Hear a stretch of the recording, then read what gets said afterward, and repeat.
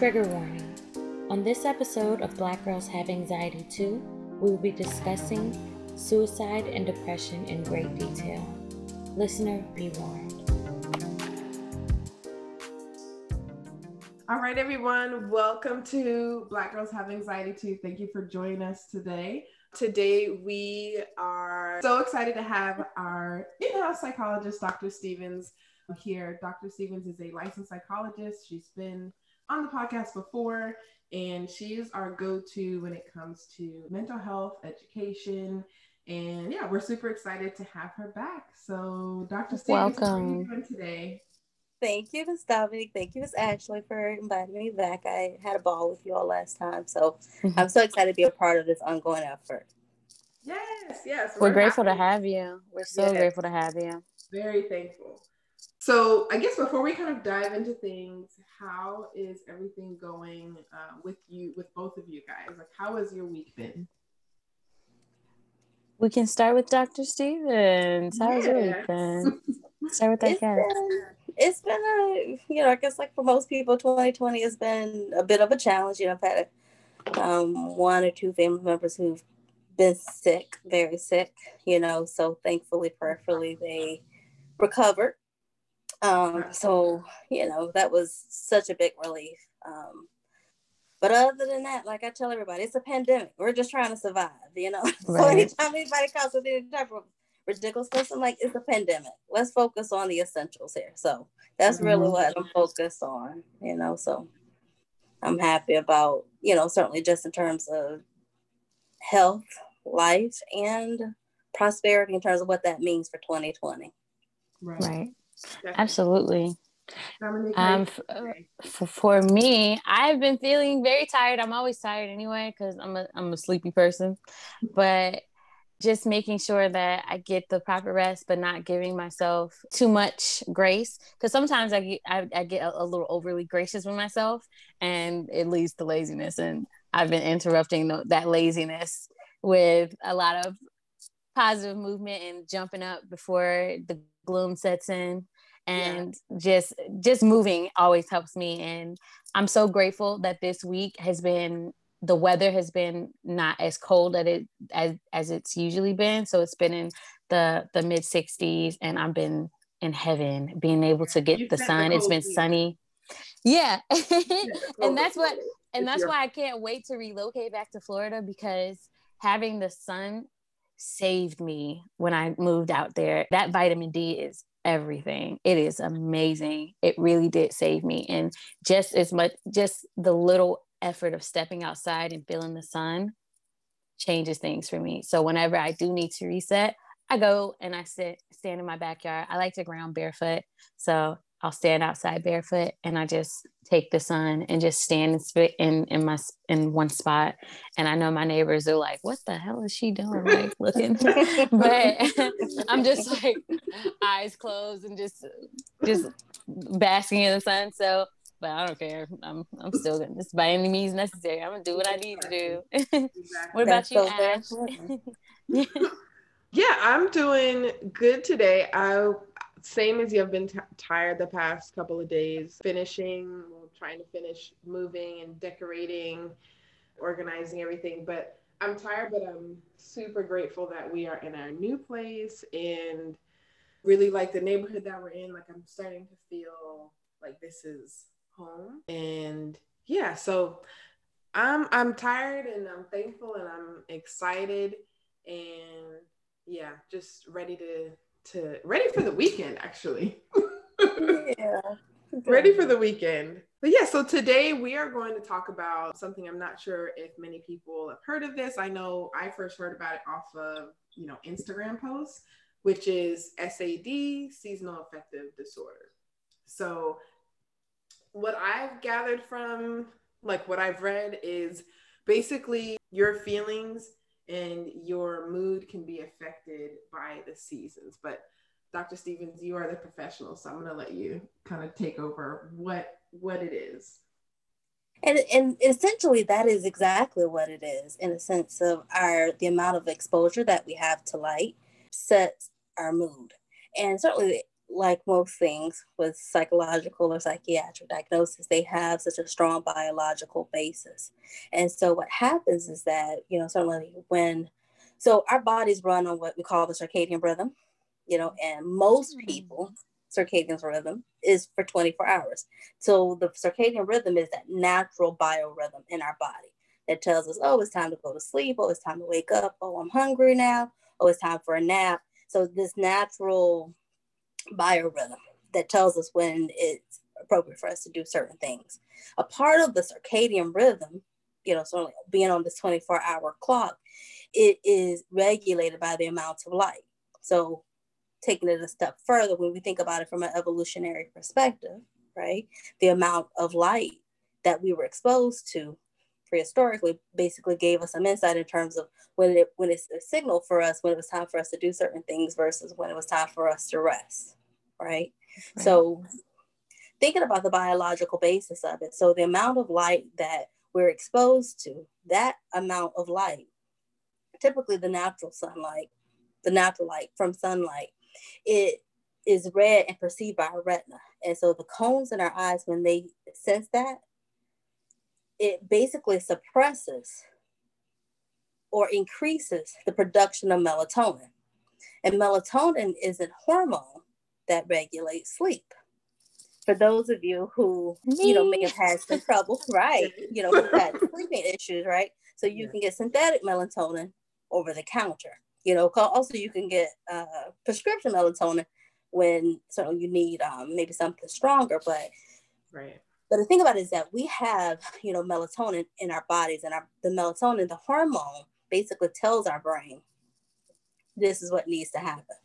So again, the amount of light that we perceive in our retina, that's read by the cones, tells us whether or not we need to reduce production or increase production of melatonin. And so when we think about suppressing production of melatonin, means that it's time to wake up. Increasing production of melatonin during low light situations tells us, right, that it's time for us to sleep or to rest.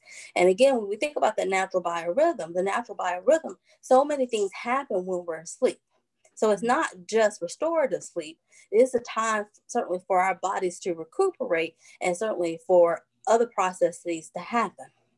And certainly we can talk a little bit more about that. So I don't want to jump ahead, but there's so many things that happen, part of sleep, so we have 4 different waves of sleep. And so many things happen during that time. And that's the reason why the circadian rhythms, the natural biorhythms are so very important.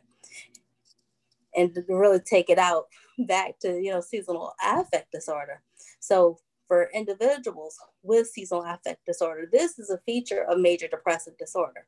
So it's a form of depression, of a chronic persistent depression, 2 weeks, that includes 5 of 9 symptoms. So depressed mood, anhedonia or loss of interest in terms of guilt, feelings of or thoughts of rumination, low energy, problems concentrating, problems with appetite, problems with sleep. For some, thoughts around suicide. Oh God. Or questioning suicidal, right? Or just questioning maybe even your self-worth in the sense of what's the point of living. Right. And so you have these 9 different symptoms, and 5 of those 9 symptoms, more days than not over a 2-week period, consists of a depressive episode. And for one person who experiences one of those 5 of 9 symptoms, they have what we call major depression, or major depressive disorder. And what constitutes a seasonal affect disorder is if it occurs during one of these low light situations. So for people who live up north, right? Right. And not just for people who live up north, but certainly in the South as well, so we have reduced exposure to sunlight. And when we have reduced exposure to sunlight, it triggers not only not only triggers certainly the suppression of melatonin, but it also triggers significant changes in our mood, as well as the other natural biorhythms of our body. Wow. So what I'm hearing is SAD is a part of major, did you say depressive disorder? Major depressive disorder, yeah. So somebody that has this basically has the symptoms of major depressive disorder, but they have Mm-hmm. specifically in like the winter when there's a big swing in the weather, and of course there's less sunlight because of daylight savings time. I know for some people, they just, whenever daylight savings time happens, they don't see sun. So they go into work and they're in a building, and then they leave work and it's dark. So Yes. could Oh, that that affect sucks. somebody like that more, that just gets no sunlight pretty much if they're in a building all the time? Very much so. Very much so. And the thing about it is that, so, and Miss Ashley, what you talked about really hits on the head in terms of like where the crux of the problem with seasonal affect disorder, in terms of why it creates such a, or poses such a problem for most individuals. Because one, we're on daylight saving time, most parts of the U.S., right? So what we fall back, and when we fall back, when we wake up, it's extremely dark. And for most of us, being the overworked Americans that we are, for those of us who are lucky enough to have a lunch, or to take lunch, and if you don't, you skip through lunch, and you're working 8 to 9 hours. So let's say if you start work at 9 or even 8 o'clock, it may be light, but it's certainly not the same amount of light. And we notice the difference. And so you're working 8 to 9 hours straight. And even if you do have a break, it may be certainly very short, not enough time in order to actually receive the restorative effects of sunlight, the vitamin D from sunlight, but working those 8 to 9 hours. And then by the time you leave, right, 5, 6 o'clock, whatever time your shift naturally ends, it's extremely dark, or it's getting dark, Mm-hmm. or let's say, you have errands to run after work, which most of us do, for those of us who work those typical like 8 to 5 or 9 to 5 hours. By the time you get home and you're able to get breath, it's 8 o'clock, 7 o'clock at night, and it's pitch dark. Right. And so this amount or lack of light, certainly impacts, oh, I feel so tired. I don't know why, and so you come in very sluggish, and you can't necessarily explain why. Well, certainly amount of sunlight is, there's a direct correlation, a positive correlation in terms of, I guess actual indirect correlation in terms of the amount of sunlight we experience. Certainly it impacts the mood. Mm-hmm. Definitely. So what you're telling me is I have major depression. Got it. Thank you for that answer. No, but You have to have 5 out of the 9 no. symptoms, right? 5 Well, out of the Like 9. what happens when you have 8 of the 9? But no, I also wanted to interject or just add in, so people that live in like Alaska and Antarctica, when they have those 24-hour days or 21 or 23-hour days of just blackness, so I would imagine that their moods significantly change too, because being in darkness for that long, I understand people adjust to living that way, but I'm sure there still has to be some kind of effects on mood. It has to be. I can't subscribe to the idea that it isn't. I would imagine that the cases there are probably a lot higher. Oh, very much so. Very much so. So actually, we have quite a few research studies that look at certainly depression and suicide attempts and suicide completions. They're much higher in the Northwest, because when you think about like Seattle or Washington State, Alaska, the amount of sunlight, I mean, even during the summers, right, the early parts of the summer, early parts of the spring, are extremely low, And so, and especially when it happens, the amount of sunlight that you experience during the winter is negligible on average, certainly compared to other parts of the country. And certainly we see that play out with certainly increased people, or an increased amount of people reporting higher levels of depressive symptoms, higher numbers of people reporting suicide attempts and completions. That really does speak to, certainly the deleterious effects of not having natural sunlight.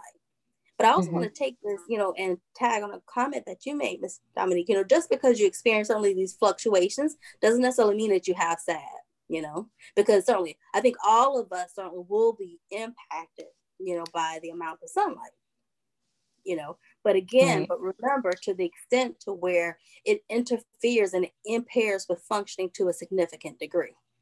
Right. So you're not going to work for days on end or for works on end. Yeah. Still Or though. you're not able to, or like say, you know, like most of us right now during the coronavirus, you know, for those of us who have the privilege of having at-home jobs, Right. you know, like you're still, even though you're at home working, you're still not able to meet those deadlines. You're still not able to complete your task. So boom, Being at home. I definitely have major depression. Thanks for confirming that. I think Cool. a lot of people, I think there's probably a lot of people that are going through these symptoms that you mentioned earlier and just kind of chalking it up to like, oh, it's a pandemic, you know, I'm not really seeing anybody, and not really realizing that these are symptoms that come with depression. And I think sometimes, like you're saying, we just chalk up not being able to get our tasks done, whether it just be going to the grocery store or going and, you know, like just being there for on time for meetings and being present in meetings and being present in our work and just being present in our relationship, and chalking it up to like, oh, I'm too tired, and not really putting two and two together and realizing, okay, maybe this is something bigger than I'm just having a bad day. Right. Very much Right. so. Dr. Stevens, can you actually go through those symptoms again? Because I know that you mentioned one and it was something about rumination, but I just wanted you to kind of go into like how would you describe that particular symptom? Okay. So what I'm going to do, I'm going to give you a mnemonic in terms of what we've used and what I've used in grad school to learn on my symptomatology. And it's called SIGGI CAPS. You take a SIGGI CAPS for depression. SIGGI CAPS, SIGGI-CAPS. SIGGI starts with S for sadness for more days than not. And associated with the sadness is I, which stands for low interest or anhedonia. So loss of interest. So for example, let's take a 32-year-old Black female who currently is working in marketing, working at home right now. Okay. So this person, this female, 32-year-old Black female, typically, you know, performs her job pretty well. So during the pandemic, like most people, she started experiencing fluctuations of pretty normal. So let's say at the start of the fall, right, started to notice changes with her mood. She doesn't necessarily feel the same level of excitement. I mean, even considering and accounting for the pandemic. Like, it's just harder for her to feel excited. It's harder for her to feel just happy about certain things. So she's noticed some changes. But again, like you said, it's actually, she attributed to the pandemic. Everybody feels this way. Right. But then also, you know, like let's say she started taking up crafting. You know, she started taking up crocheting. You know, she's really enjoying learning some new things. But again, after the fall, she just doesn't have the same interest, you know, because she would oftentimes try to look for new patterns and learn different skills, and she's just not interested in learning anymore. You know, a project that she started has been left unfinished. So then we also have the G for guilt. Guilt or thoughts of rumination. So these are thoughts of guilt, thoughts of rumination, thoughts of self-persecution, right? So where individuals start to engage in these recurrent persecutory thoughts that have a depressive nature to it. So for example, let's say with our case, right? So this person who normally does pretty well, oh, such a bad person because I can't complete my task. You know, I'm such a bad worker. My boss notices what's going on.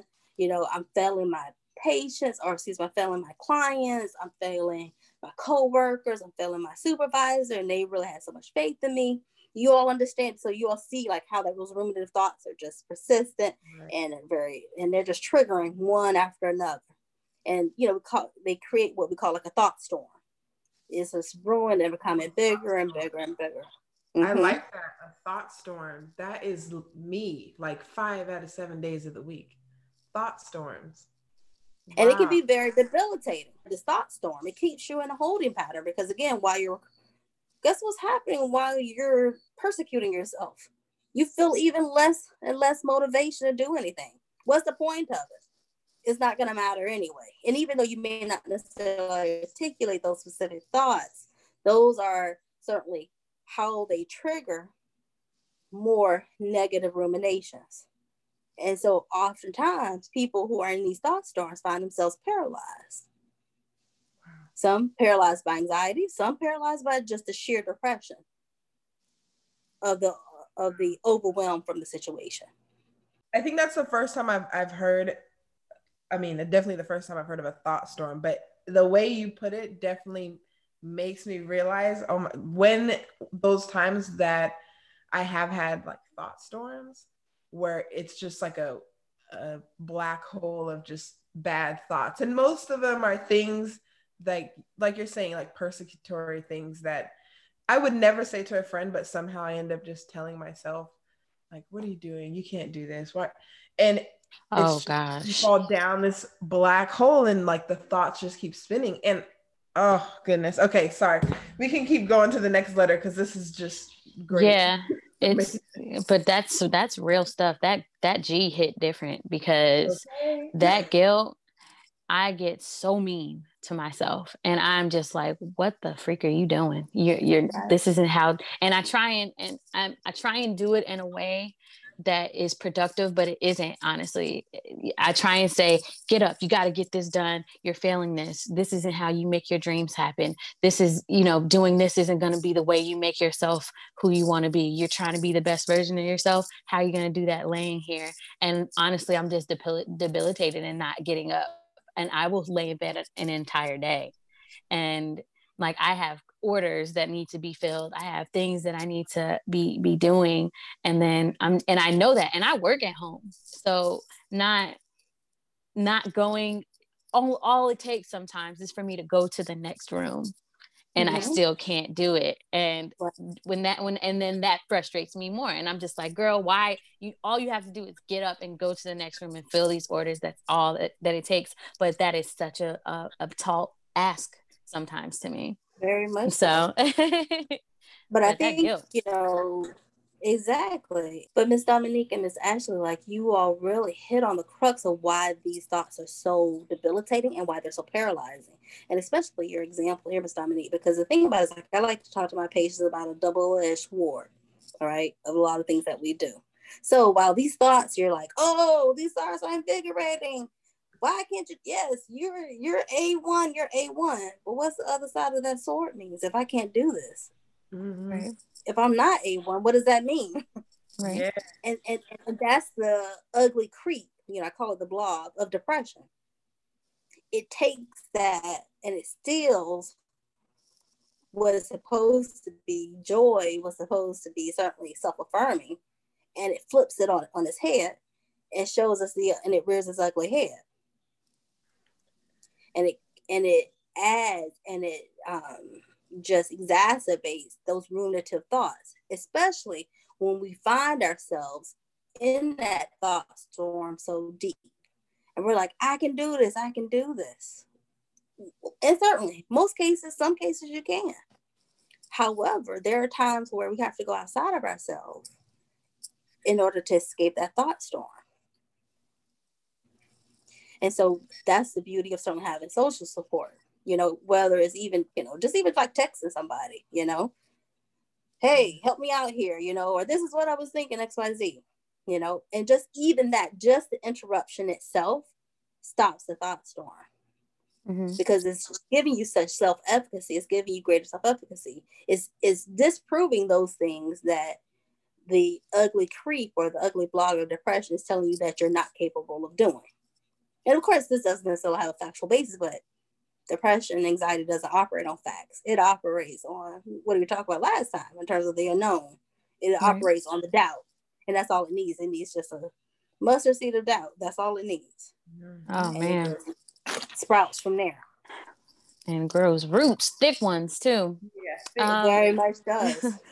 Okay, so we can move on to the next one, but that G hit, that one really. But I'm interested to know what else, because now I'm just like, what else is she gonna tell us? Right. Very much so, and then of course after that we have the E for energy, but it's for lack of energy, inertia. So associated with the ruminative thoughts. After you beat yourself up, like who has the energy to do anything, Exactly. But certainly the process of depression, is devoid of energy. But associated something with low energy is problems with concentrating. So not being able to, or certainly something, even as mundane in terms of having a conversation. You're having a conversation. Let's say this 32-year-old is having a conversation with her mom over the phone, and they're talking about Christmas plans, right? And she's like, 30-year-old's like, what was I saying? It can be as certainly as mundane as that. So because what happens for a lot of folks is that the ruminative thoughts are so persistent. And even if they're not actively thinking about them, those ruminative thoughts are still, it's like a tape playing in the background. And it's still interfering with your ability to certainly do what feels normal. Wow. And you find yourself constantly it's like somebody's calling your name in the background. And you're like, oh my gosh, yes, that's it. That is exactly it. Oh my Dios. And I mean, certainly, so these are just some examples in terms of how it manifests, but certainly manifests differently for everybody, right? Then, of course, we have the A, which comes next. So low appetite, so the neurovegetative symptoms of depression. So when I speak about the neurovegetative symptoms of depression, these are the classic examples of depression, right? So if I say, oh, this person is depressed, most people will conjure this image of this person who is laying prostrate in a bed or in a couch, person who's devoid of energy. So when I say neurovegetative symptoms, these are those symptoms that really speak to those features. So first of those is appetite. So low appetite. Low absent appetite, but also associated with that is weight gain, because we can also gain weight during depression, or a significant weight loss. Very right. What better way than to eat our troubles away?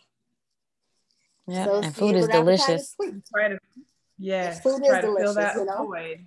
I was noticing, it would get to a point where I would get a headache, and I'm just like, why do I have a headache? And I'm just, and then I'm like, did I eat today? Like, did I even eat anything? And then some days I'm just like, I want all the snacks. And, but that's also another thing. So when I do finally eat, my metabolism slows. So I do gain weight because it's thinking it's not going to eat again for another day. And it saves every bit of it. So it really slows down your metabolism more than anything, which is why I make it a priority. Whenever I start feeling that way and I start noticing that, I'm like, okay, I'm making sure that I get to the gym at 5 a.m. so I can wake up and I at least go do fasted cardio. I go do my cardio and then I eat and then go back to the gym and lift weights, because if I don't, I won't be hungry. Like I make myself hungry by working out. So like that keeps me on a regular schedule. But this week it's been very hectic. So I haven't been to the gym, and I noticed, I was like, dang, I haven't eaten today. Like I haven't been hungry. And I was just like, I haven't even been hungry. Like usually my body tells me that, hey, you're hungry, so eat, but it hasn't been that way. So that's really stressing me out right now. I'm just like, oh crap, this is a lot bigger than it's more serious than I thought it was. My appetite has been like crazy, I would say, this past year, especially during the pandemic. And usually I'm very much like a grazer. I eat throughout the day. And really during the pandemic, I was just like, screw it. I'm hungry. I'm sick and tired of seeing all this stuff on TV. And then, like 2-3 months later, I'm just like, what have I done? I've eaten everything and I'm eating stuff that I haven't eaten in years. And hearing all of these descriptions of depression is very interesting, like reflecting now on probably the past like 6 months and seeing, especially with, like, I remember early this year, I probably lost like 15 pounds in 2 weeks, and I have no clue how it happened. But then I realized I wasn't eating anything. And then pandemic hit, and now I'm eating everything. So it was just very emotionally, I think my emotions was a large part of it, but I kind of attributed it to, oh, I'm not working out, and that's the reason why. But I think it probably has a lot more to do with just my feelings and eating my feelings to fill a void that never gets filled. Right. Yeah. Exactly. Wow. Exactly. And, and I think you all certainly speak to a number of different issues here, certainly in the sense of when we are feeling depressed. And so when I say depressed, I mean like the clinical sense of depressed, Yes. not necessarily, just sad, even though it does certainly exist for times when we're sad, right? Mm-hmm. Because when we're sad, we tend to engage in more of these neurovegetative symptoms like sleeping more, sleeping less, eating more, eating less, having less energy, having more energy. All of these things certainly speak to certainly our mood fluctuations, which are certainly very natural manifestations of how we feel. And this is one of the reasons why I often, certainly when I work with my patients, is to advise them to engage in what we call behavioral activation. So behavioral activation is where we're very intentionally set out to establish a schedule. It sounds very anal, but we schedule a schedule from 7 a.m. till 10 or 11. So whenever they are like asleep, like we schedule every 15 minutes of the day. And again, for some, it may sound really anal, but really helping them to think intentionally about how they are going to structure their day in a way that helps them to be successful. Right. When I say successful, I don't necessarily mean that you do everything on a schedule, because that's virtually impossible. But the fact that you make the schedule, the fact that you make the attempt, the fact that you are thinking mindfully about your needs and making yourself a priority is what is the success, And so we create these successive approximations where we get them closer and closer to the goal, to where they are not only making the schedule, but following integral parts of the schedule, whether it's eating, whether it's sleeping, whether it's, completing certain tasks. We're going to highlight certain parts of their schedule to make sure that they're accountable to themselves as well as to their schedule. Mm-hmm. And so that's where that behavioral activation exercise really does work really well for these neurovegetative symptoms of depression. That's amazing that you said that, because when I plan my day out, I got this app called Time Block. Ashley, did you tell me about that app? Or somebody told me about it. I probably told you about the Pomodoro timer. I've never heard of Time Block. Oh no, but Time Block is an amazing app, and I've been using that to shout out to Time Block. But it's an amazing app because I literally plan out my day that way, and I feel so much better when I do. I even schedule the time to schedule my day. Mm-hmm. Now, and at night I'll schedule my day. I put that in and I send notifications to myself. This is about to begin, and it tells me when it's about to start. And at 9:00 at night before bed, and I try and get to bed by 10:30. And when I do that, and I look just the act of looking back on the things that I did accomplish, even if I don't hit everything, but all the things that I did achieve, I'm like, dang, that was a very productive day. And I feel better because of that. And that's another thing that I did not do this week. So whenever I don't do it, I notice a change, and I don't hold myself to a standard. And then I will lay in bed all day and I will do nothing all day if I don't have anything planned. And I do like to plan my entire day. And they're like, you plan your yes, I plan all of it from the time that I wake up. So I wake up at 5, I go to the gym, and then for like 30 minutes, and then I come back and do my meditations. I do all this stuff just to make sure that I'm just setting the tone for my day. I make sure I schedule in time to read for an hour. I schedule time to study on the things that I'm studying. It's so many different things that I want to make sure that I put in the day, but I also schedule time for breaks so that I don't work the entire day, and I will mess around and get overwhelmed if I have too much on the day or try and put too much on my plate. And now I delegate the things. Like I'm studying like 4 different things, so I schedule a time to study those things and days, so I don't study everything at once, because then I'll get overload, and I don't want to do that. So that scheduling thing is so real. I just wanted to say that because that really almost made me hit the floor, because I was like, I knew that I was doing something right, because I really do notice a change when I schedule my day. So I'm going to absolutely continue to do that, because it really does help. It truly does help. So thank you for confirming that for me. I appreciate you for that, for sure. Most definitely. And I think, certainly with all of the benefits and features that, you know, certainly scheduling your day can certainly provide you, I also really want to highlight that it really does show us what our limits are, right? Mm-hmm. Sometimes we're very audacious about what we can do. And the schedule certainly puts it in terms of realistic terms, as far as like what we can do versus what we can't do, what's realistic emotionally or just physically, you know, and that's the beauty about creating that schedule. Yeah. Dr. Stevens, so I wanted to point out something. You mentioned behavioral activation and that being something that you essentially like prescribe some of the people that you work with. And I just want to point out, for anybody that is listening, when it comes to therapy, I think there is sometimes a misconception about therapy that people just sit on a couch, talk about, you know, what happened when they were 7. The psychologist goes, oh, well, you know, I think there's a misconception that that it's the same as talking to a friend or talking to a parent. And it's just like a conversation, when in fact there's an actual plan in place. And it's like a strategic, you know, it's a strategic tool. So it's very different than calling your best friend and just talking to them for an hour and like, oh, I feel better. Like that's helpful too. But I just want to highlight that when you are working with a mental health professional, they are versed and educated in ways to actually strategically help you.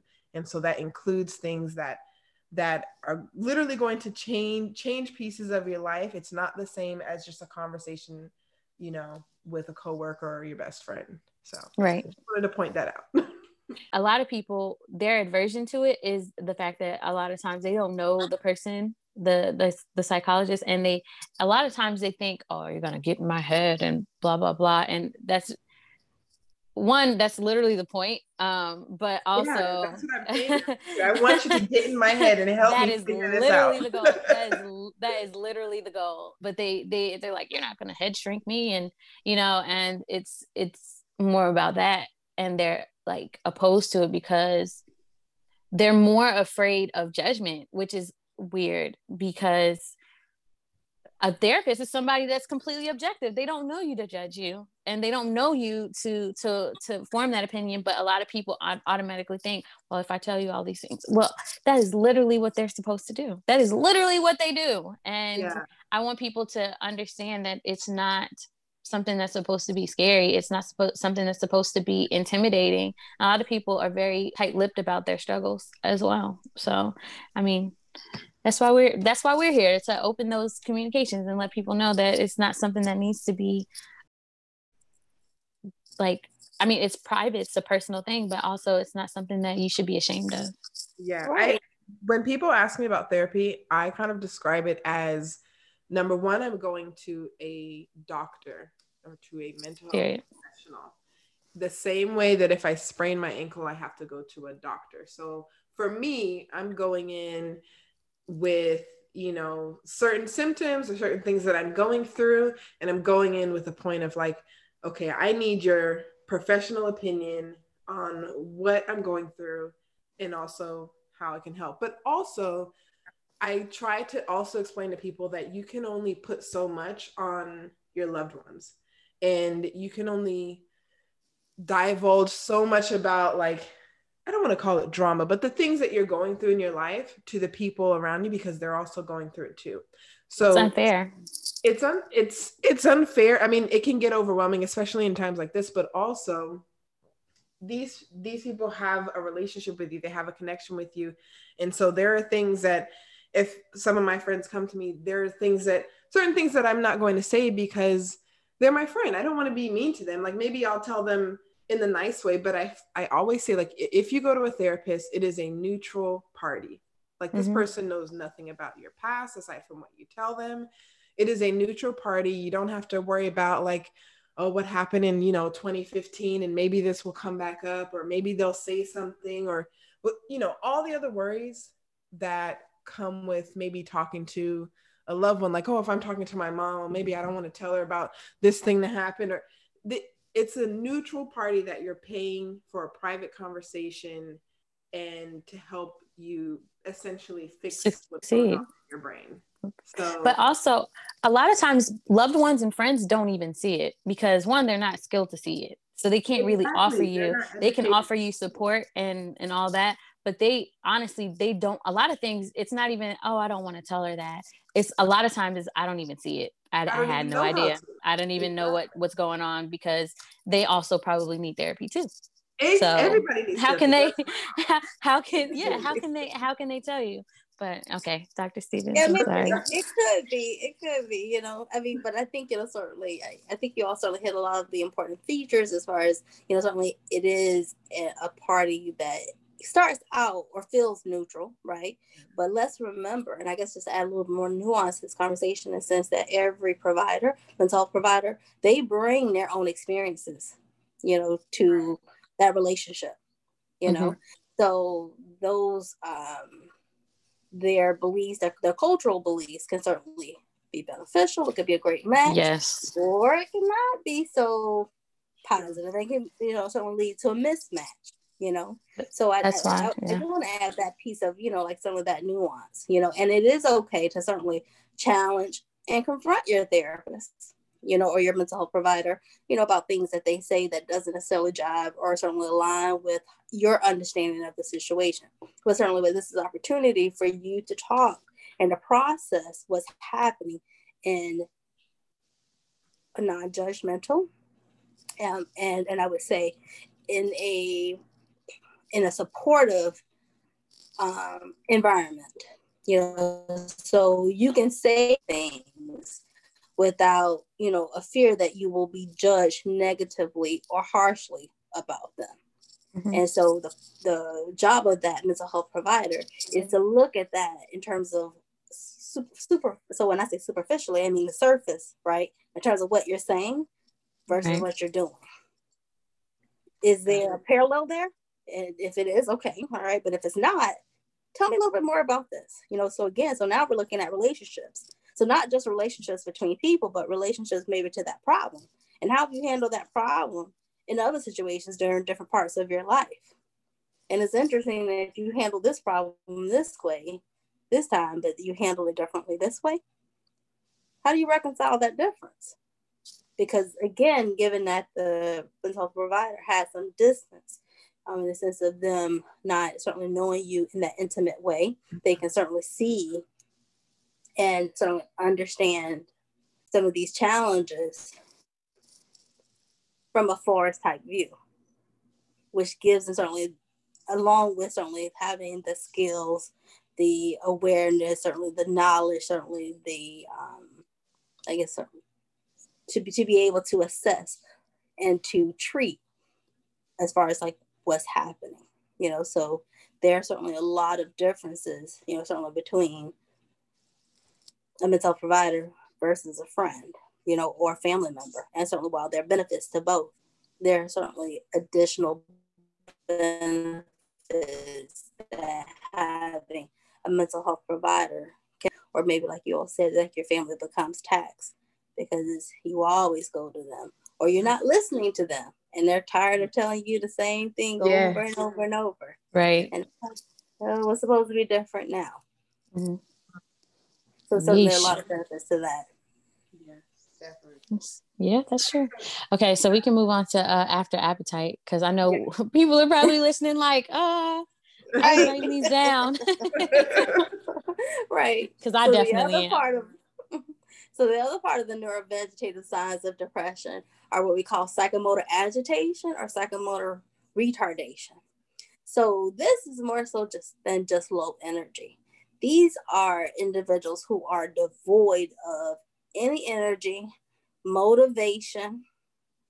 And again, this is more so like when you think of people, more so with psychomotor retardation, like the things that they do, they move at a snail's pace. I don't know if you remember that movie. What's the movie with the fox and the? I'm sorry, the name of the movie escapes me right now. The Fox and the Hound? No, it was I think it was a fox and a bunny, and the bunny wanted to become a police officer. Oh, I think the new the one, Pixar movie. Yeah, I can't. I'm sorry. Zootopia? Is it Zootopia? Yes, Zootopia. Yeah. And you all remember the sloth and how he Yes. was moving? Yes. That's a classic example of a person with psychomotor retardation. Oh. Wow. So like Eeyore. Yes. Oh, Eeyore. I'm telling you, I love the character of Eeyore, you know. Eeyore, and actually Snuffleupagus, you know, both of them, you know. Oh, yes. I think both of them, they really do encompass like this idea of like the classic signs of psychomotor retardation, you know, because there's just so sad about everything. Yeah. So everything is, you know, is at a slow pace or it's like completely absent, right? They don't even have the energy to do things, right? So psychomotor retardation, the other end of that spectrum is psychomotor agitation. So everything must be done quickly, but you're not doing it to completion. You're not doing it fully. You're not doing it successfully. Everything is go, go, go, go, go. And you got to go, you got to do it, you got to do it, you got to do it. Wow. That's more like manic, right?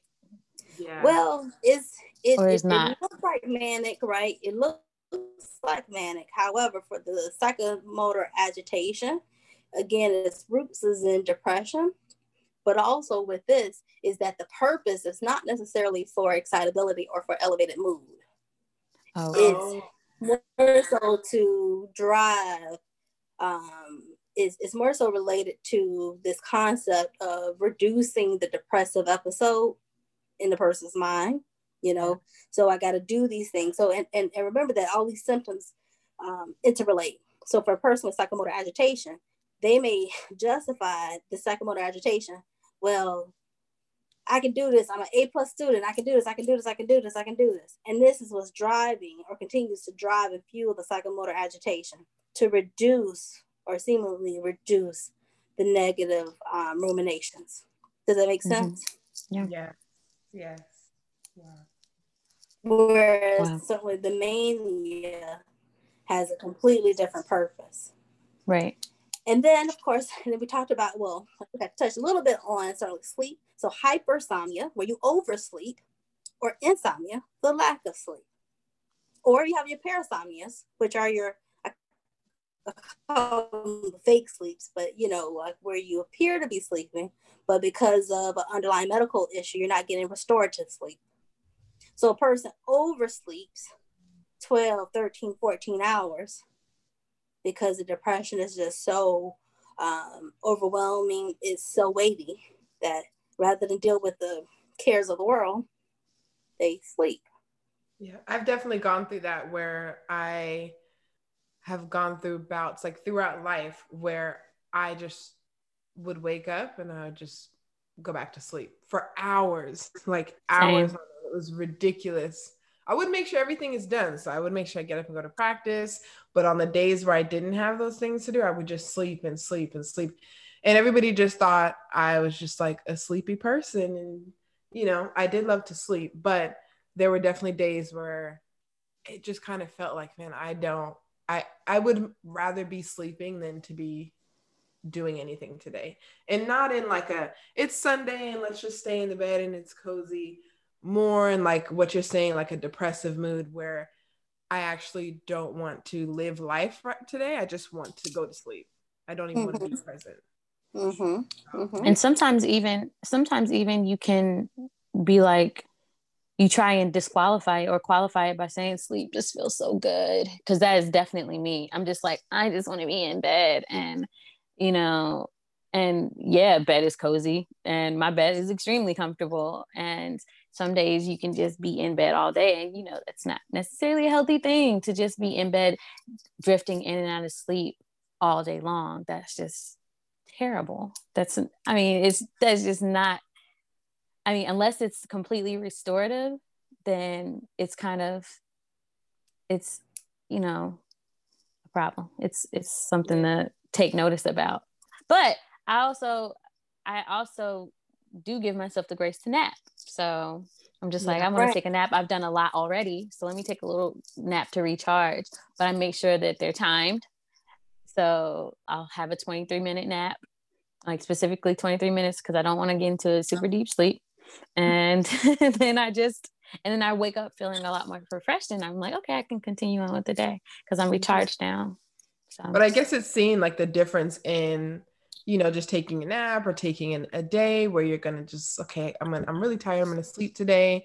Whereas like I've gone through where every day I would rather be sleeping than doing like for weeks on end, every day, like, especially if I've had to go to work, I would literally sleep to the last moment and still be late and get home and just sleep, not want to do anything else. And I think that is, I mean, for me, that's one of the signs, okay, I know that I'm kind of like slipping into the gloom. I start to notice that on like the 5th, 6th, 7th, 8th day. Okay, like I need to check myself and start like using what's in my toolbox to help myself get out of this. But it's just, yeah, like when my grandma passed, that hit me like bam.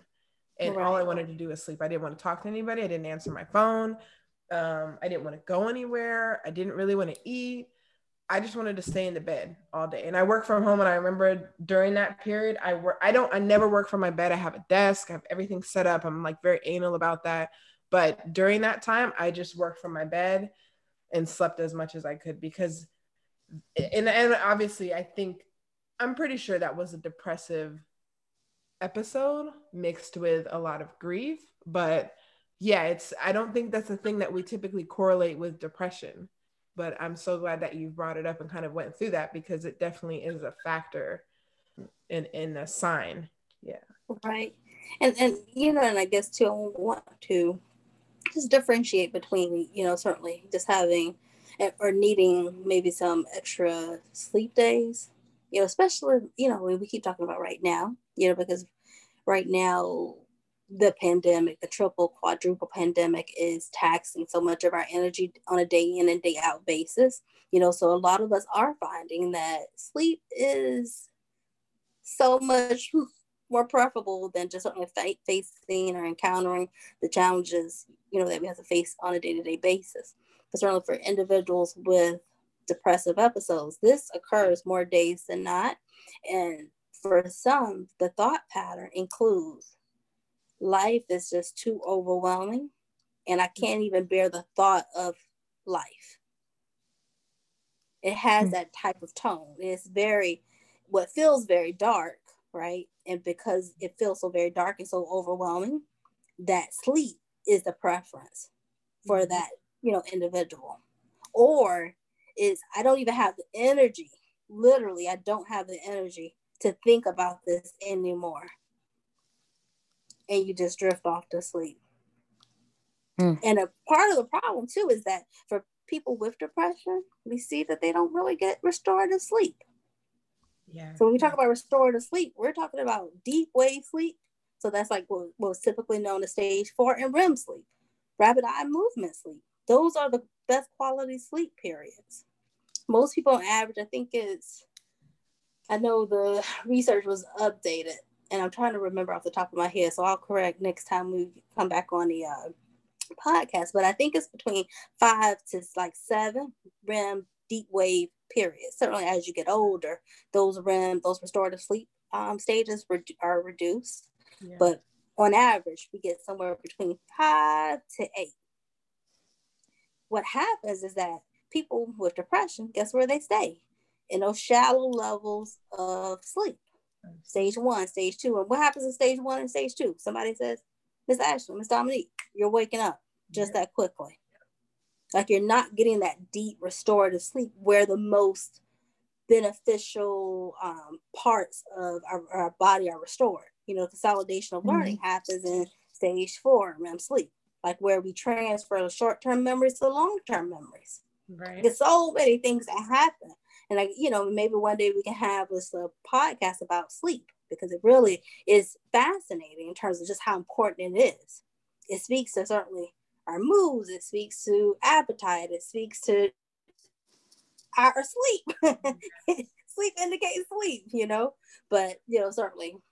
But again, that people with depression tend to experience more shallow forms of sleep. I think is more so what I want to point to.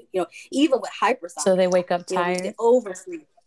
Yeah. They wake up very tired. I felt like I only slept 20 minutes. Or I felt like I barely slept. Or I felt like I just woke up, Or insomnia, the other side of, or the other, end of the spectrum where you don't sleep at all. And so we have onset insomnia, meaning that you have trouble falling asleep, maintenance insomnia, you wake up in the middle of the night, you can't get back to sleep for at least 30 minutes or more, or termination insomnia, you wake up too early, and more so at the time of day, maybe 5 or 6, in the morning, and you can't get back to sleep. 30 minutes or more. And so these functional types of insomnia, again, indicate depression. And a lot of times for some people, it can be just the way the depressed move. For some, it can be the ruminative thoughts. For some, it can just be, I'm so hungry right now. I don't feel like getting up. So I'm just going to try to just sit here in the bed until I fall asleep. The neurovegetative symptoms of depression, indicating the other neurovegetative symptoms of depression. Right. So psychomotor agitation, psychomotor retardation, sleep, and then of course we have suicide, the last S. That's suicidal ideation, suicidal attempts, suicide completions, or thoughts around death. It doesn't necessarily have to be around thoughts necessarily about suicide. So the thoughts around death are more so what we call passive suicidal ideation. So what's the point of living? Nobody would care if I was gone. It's just too much, the weight of the world. It's just overwhelming.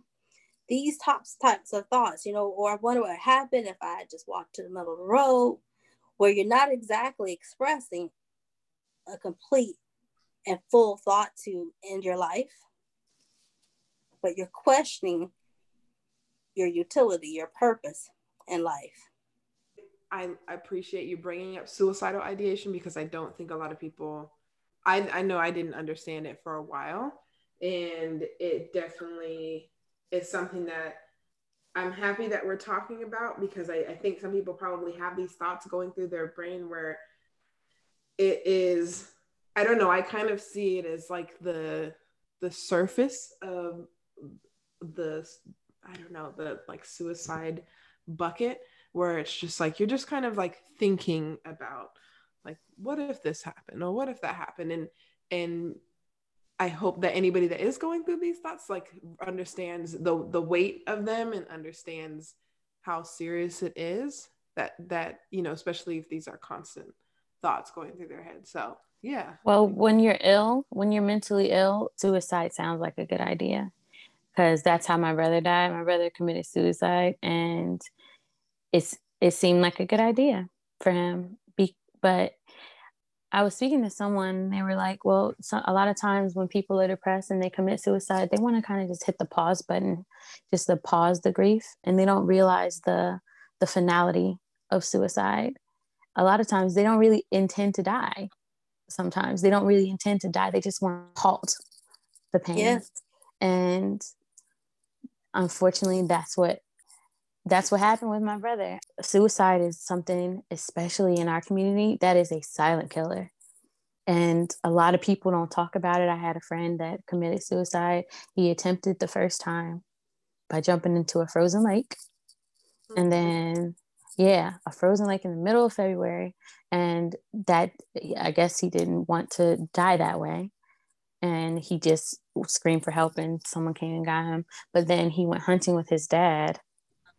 And that was when it was just, and that is so awful. But, sometimes they just need that pause. And I think I think that was what happened with my little brother. He just needed that pause from the pain. And, that stuff is heavy. And a lot, I was speaking with my aunt about it, and she was saying, I just can't, like, what could have happened? Like, what would make you want to do that to yourself? And it's not something that you just want to do to yourself. This is an illness, and having a suicidal thought and having suicidal tendencies is an illness. It's not just something like, it obviously goes against the law of nature to do no harm to self. You can't bite through your own tongue. You can't bite through your own skin for a reason. And obviously when someone can do that, there's something that's misaligned.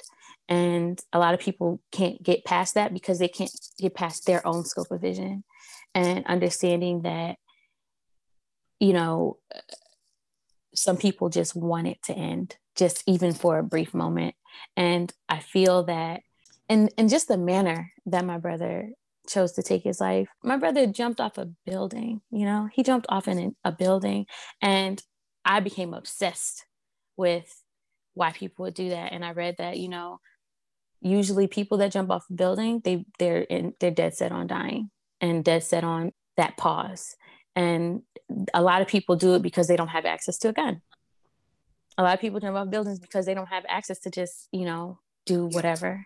And that is, I became obsessed with it because I was just like, why would that happen? And, it's such a winding road. And I just wanted to say that, people do sometimes, they just, for just a second, they want to pause it and just want to get that relief and that release from whatever they're feeling that is just holding on to them, because, it's like a vice grip. And when you feel like you're out of control, I noticed that when you feel like you're out of that control, then you want to take control in some kind of way. And a lot of times that's how they do it. And that's unfortunate. And I'm grateful for healing. But I just wanted to interject with that because that is some heavy stuff, and it's very serious. And it's almost unfathomable for people that don't consider suicide, no matter how depressed they get. That's not something that's on the table for them. Some people are just, they will go only as far as sleeping in all day or not cleaning up their room. And, but some people aren't like that, unfortunately. And they want an out. Yeah. And I just want to say, if anybody is listening to this and it resonates with this part of the conversation and maybe having those thoughts, we will definitely put the suicide hotline in the bio. So if you feel like that's something that you need to utilize, please feel free. That phone number will be there. This is something that you're going through, or maybe if you have a friend or a family member that's going through that you'd like to send these resources to, we'll definitely make sure those are provided. Definitely. Thank you, Ms. Ashley. And thank you again, Ms. Dominique, for sharing your experience to help our listeners to understand certainly how pervasive and how overwhelming depression and just suicidal ideation, suicidal thoughts can be, and it's not necessarily something of wanting to cause pain to people. It's like Freud talked about depression, and I think we can see suicide, the same way of anger turned inward. And this anger that's turned inward, like you feel that for some people, and of course it doesn't necessarily apply to all, but it just feels so overwhelming. And because you have limited capabilities, because of just limited internal resources, maybe limited external resources, or maybe like money, or just, getting the right providers, or not having the right job, or again, the limited internal resources of not being able to have resilience, or, and it's more so the perception around those things, having those limited resources oftentimes makes people feel trapped, like they have no access in order to remedy or ameliorate this pain that they feel. And this pain is so overwhelming, it's so persistent. And certainly maybe there are brief periods of respite where it doesn't feel so overwhelming, but more days than not, it feels overwhelming, and there's nothing that anybody can do to make that pain go away, for people who experience active suicidal ideation. And again, because these thoughts are so persistent, I think part of the problem, part of the challenge is that when people experience severe forms of depression, you all remember how we talked about psychomotor retardation? Psychomotor retardation, remember that these are individuals who have so little energy that, and for some, they can't even conjure up thoughts. That's how little energy they have. this is actually, like as a provider working with someone, like I feel pretty safe around their safety. I feel pretty assured around their safety because they don't have the energy to enact any plan, to identify a plan or enact a plan. However, let's say if they start therapy and they start psychotropic medication, that's the most dangerous, that's the most lethal part or time during a person's recovery. Because guess what? They're still in the bouts of severe depression, but they have the energy now. And remember, you don't need a whole lot of energy. If they have just biochemically, what happens in the first 2 weeks of taking an antidepressant, people experience like increased anxiety. And increased anxiety can be read as increased energy. So people tend to have like a bounce of energy. They call it the rebound, this rebound anxiety that you experience in those 2 weeks. And so that's one of the most lethal times.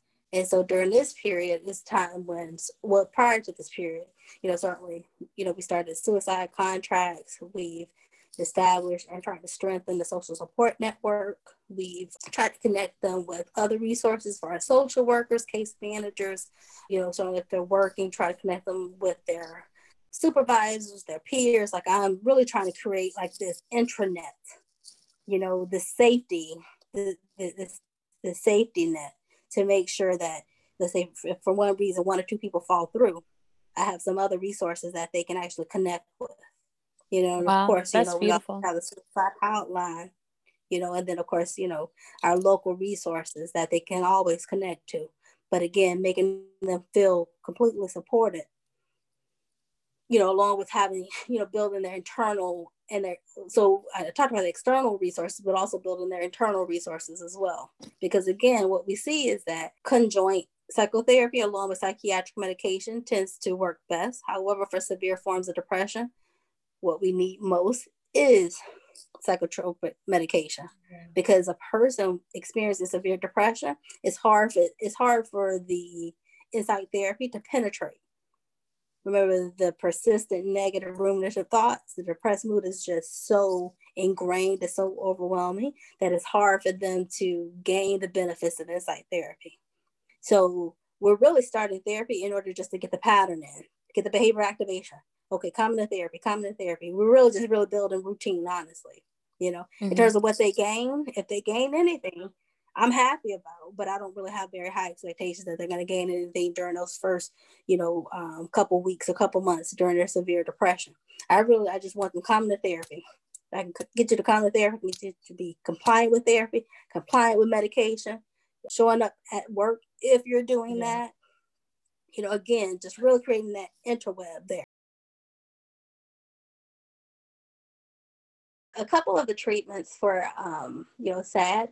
So we use like an artificial light, and it looks like your typical light, but it has and actually you can get a couple of different light bulbs that have different levels of intensity. And so you can modulate how much of an intensity you want, So that's something that's pretty relatively affordable over Amazon. If you're, anti-Amazon, we can also include like some links for other sites. But again, it's just a regular lamp, or that what looks like a regular lamp, and you can regulate the amount of light that you see. And the idea is that you expose yourself to this artificial light for 15 to 30 minutes during targeted intervals throughout the day. So the idea is that prior to the onset of the low mood is that you expose yourself to this light in order to give you that rebound to help you to navigate throughout your day. It's like taking little hits of the sun, right? I think I've seen this before. I saw it on Broad City. Yes, Broad City, yes. That's what I saw. It was so funny. It is. But she was like, for real. Yes, I know. It sort of looks like a suntan lamp a bit, a little bit. But of course, and then also we can always like open up our windows for those of us who are fortunate enough to have sun, like opening up our windows. If you do have enough energy, to go out and take a walk, like 15 to 30 minutes typically, is enough in order to get some of the benefits of sunlight, to get the vitamin D, but if you don't, certainly using that artificial light is a really great way to do that. Another method of treatment is using a smartwatch.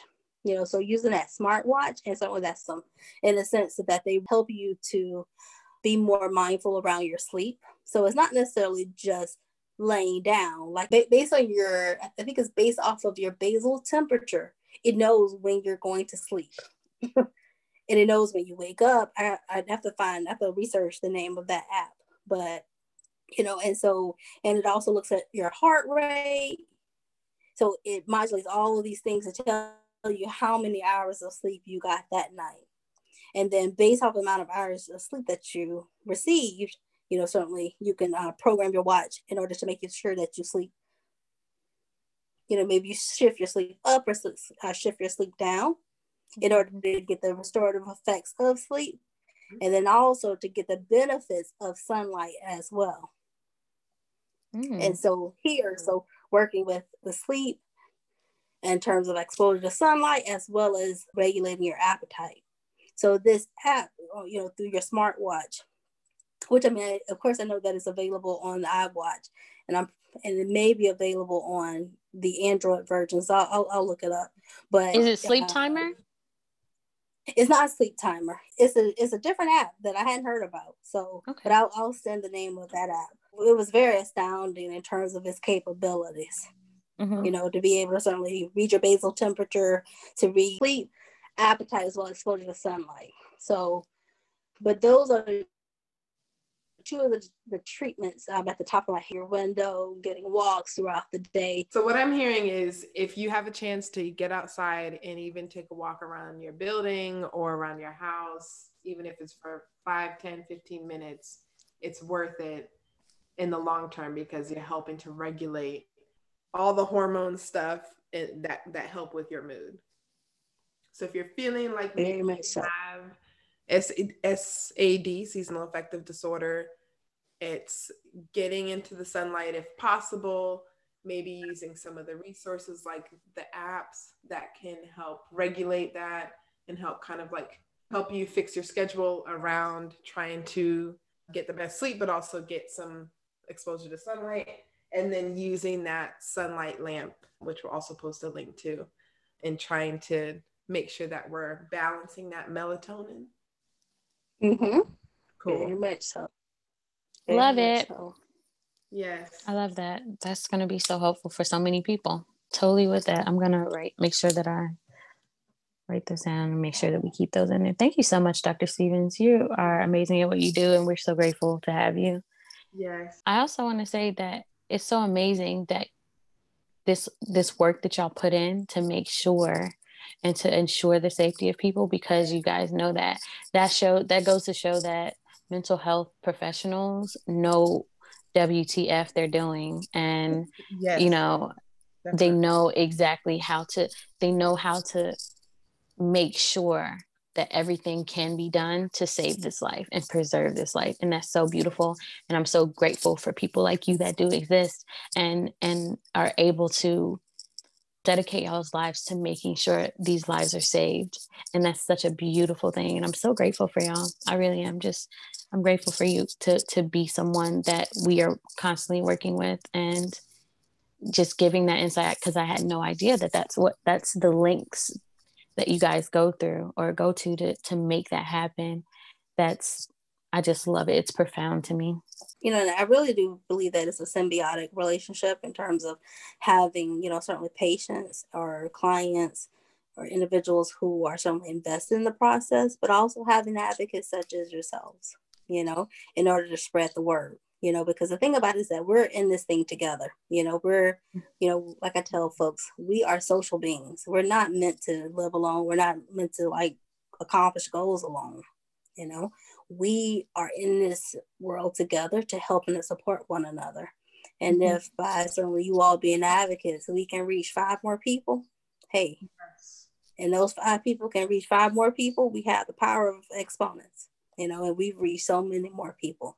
So I appreciate you all for the work that you all continually do. And I appreciate certainly with all the challenges that you all have experienced, that you are certainly willing enough to share those experiences for others, to show them that it's not necessarily just a face on a wall. These are very real stories in terms of what we're talking about, and to show certainly both sides of this coin in terms of showing how nuanced and very deep, these experiences can be. So thank you all. Thank you, Dr. Thank you. We are super grateful that you are on our team. Like, definitely. Seriously. Definitely for that.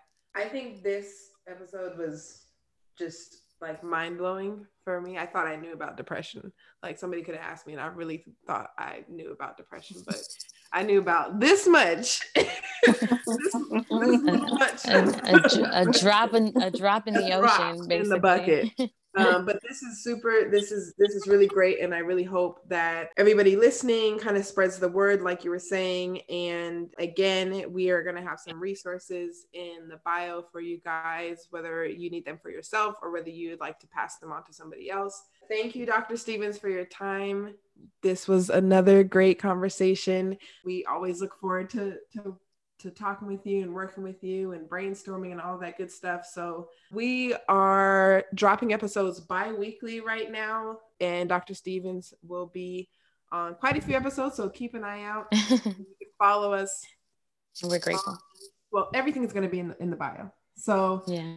Feel free to follow us along. We are continuing to drop new hosting sites or new places where you can listen to our podcast, from Spotify to Podbean to things that I've never heard of, but we're on there. So we'll drop all the information. Dominique, go ahead. I just wanted to give Dr. Stevens another opportunity to, in case this is the first episode for anybody listening, can you please just give your contact information if they would like to speak with you and communicate with you outside of, the podcast or Instagram or through us? Well, thank you again. My email is utpcpa@gmail.com. Thank you, Dr. Helping us take over the world. Yes. Thank you, Ms. Dominique. Thank you, Ms. Ashley. Like I fawn over you all with everybody. Like everybody on me. I'm like, oh, I know these wonderful women. They're so beautiful. They're so Thank you so much.